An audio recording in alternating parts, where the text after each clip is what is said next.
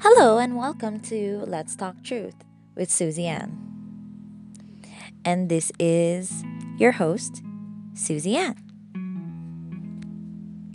This is another special episode talking about the Day of Atonement, the fifth annual Shabbat out of the 7 annual Shabbats that we have here in the Hebrew year. The Day of Atonement is called Yom Kippur in Hebrew, falls on the 10th of Ethanim, which is the 7th month in the Hebrew year. This year, based on my calculation, it should fall on September 15th, starting from the sunset on September 14th, which would be the 9th of Ethanim, as you know. The scripture for this specific festival is found in Leviticus 23 verses 27 to 32. Now, the plan of salvation encompasses much more than gifting repentant sinners with eternal life. It was to salvage the human race, to restore into the human soul the very nature and character of the Creator Himself. In order to do this, more needed to be done than just forgiving past sins. The very mind and soul of the individual needed to be cleansed and recreated into the image of the divine mind. This is the work that is done in the human heart on Day of Atonement. The purpose of the atonement is at-one-ment. The fallen human nature, bearing the image of Satan, is to be brought back to being at one with the Father. This plan was of such importance that it is the last prayer given by the Savior recorded in the scripture before he entered the Garden of Gethsemane, where he was betrayed. Yahusha knew the time for his death had come. He wanted his disciples to know of the high destiny awaiting all who will surrender to this act of recreation. And here's the prayer. Father, the hour has come.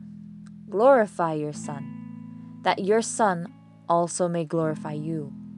I have manifested your name to the men whom you have given me.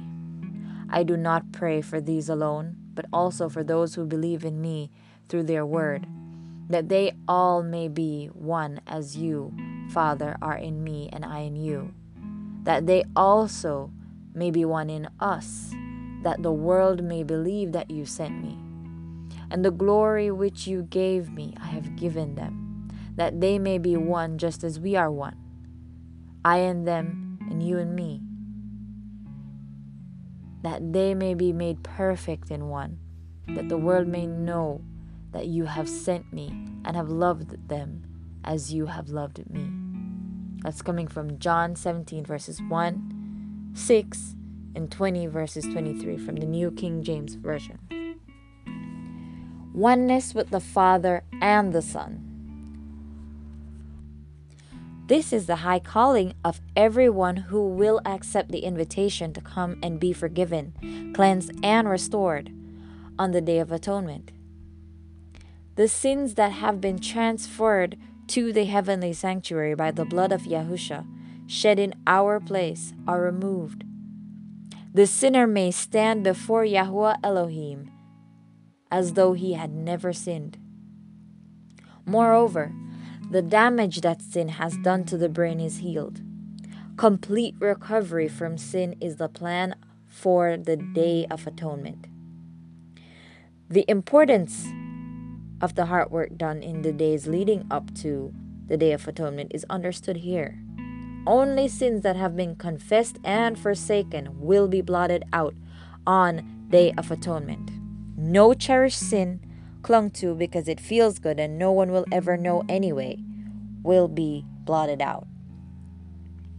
The blotting out of sins is a most precious gift. It recreates the neural pathways of the brain to what they were before the individual became addicted to that beloved pet sin.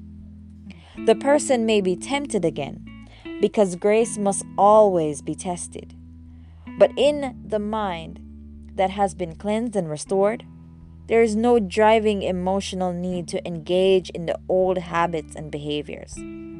The power of sin has been broken in one's life, and the person is restored to where he or she should have been had the sin never been indulged in the first place.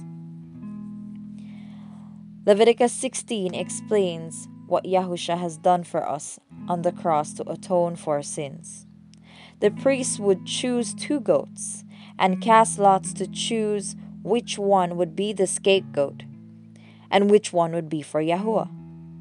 The one that was for Yahuwah would be sacrificed, which is depicting Yahusha, to atone for all the sins of all the congregation. That's Leviticus 16 verse 15 to 19.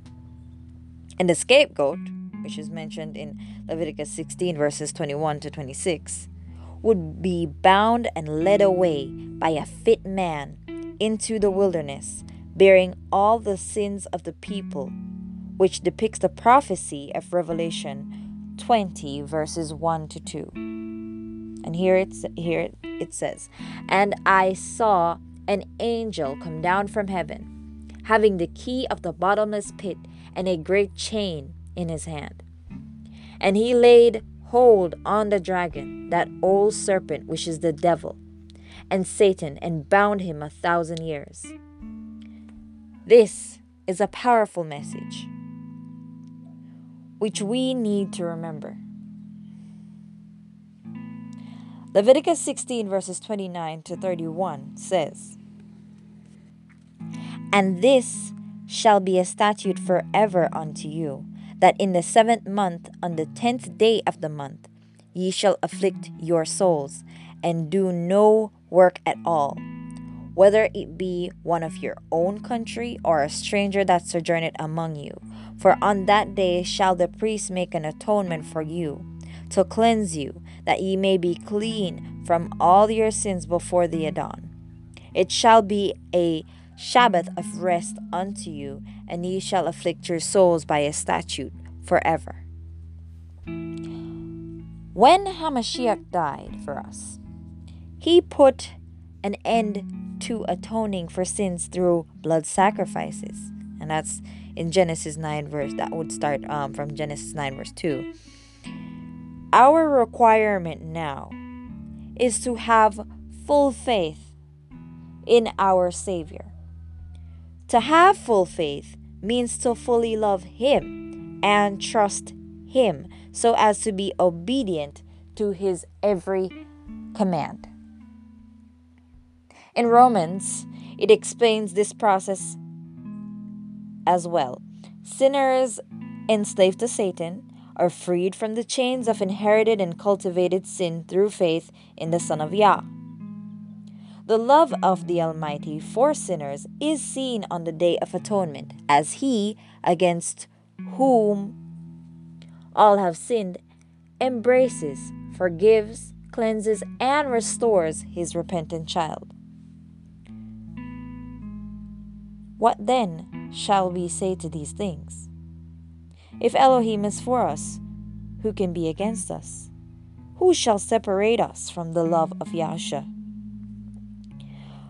For I am persuaded that neither death, nor life, nor angels, nor principalities, nor powers, nor things present, nor things to come, nor height, nor depth, nor any other created thing shall be able to separate us from the love of Yahuwah, which is in Yahushua HaMashiach, our Master. And that's coming from Romans 8, verses 31, 35, and 38 to 39, from the New King James Version.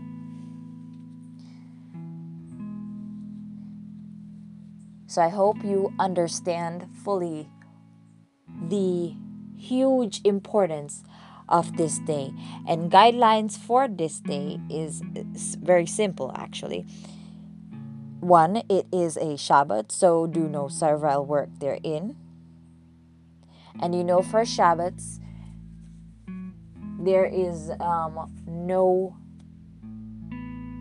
having your own personal conversations or doing your own pleasure. So I don't have to go over that. And that's according to Leviticus 23 verses 30 to 32. And it is a day of fasting. Whosoever doesn't afflict their souls will be cut off from among Elohim's people. That's Leviticus 23 verses 28 to 29. Other related verses are Leviticus 16 verses 1 to 31. You can read all of that.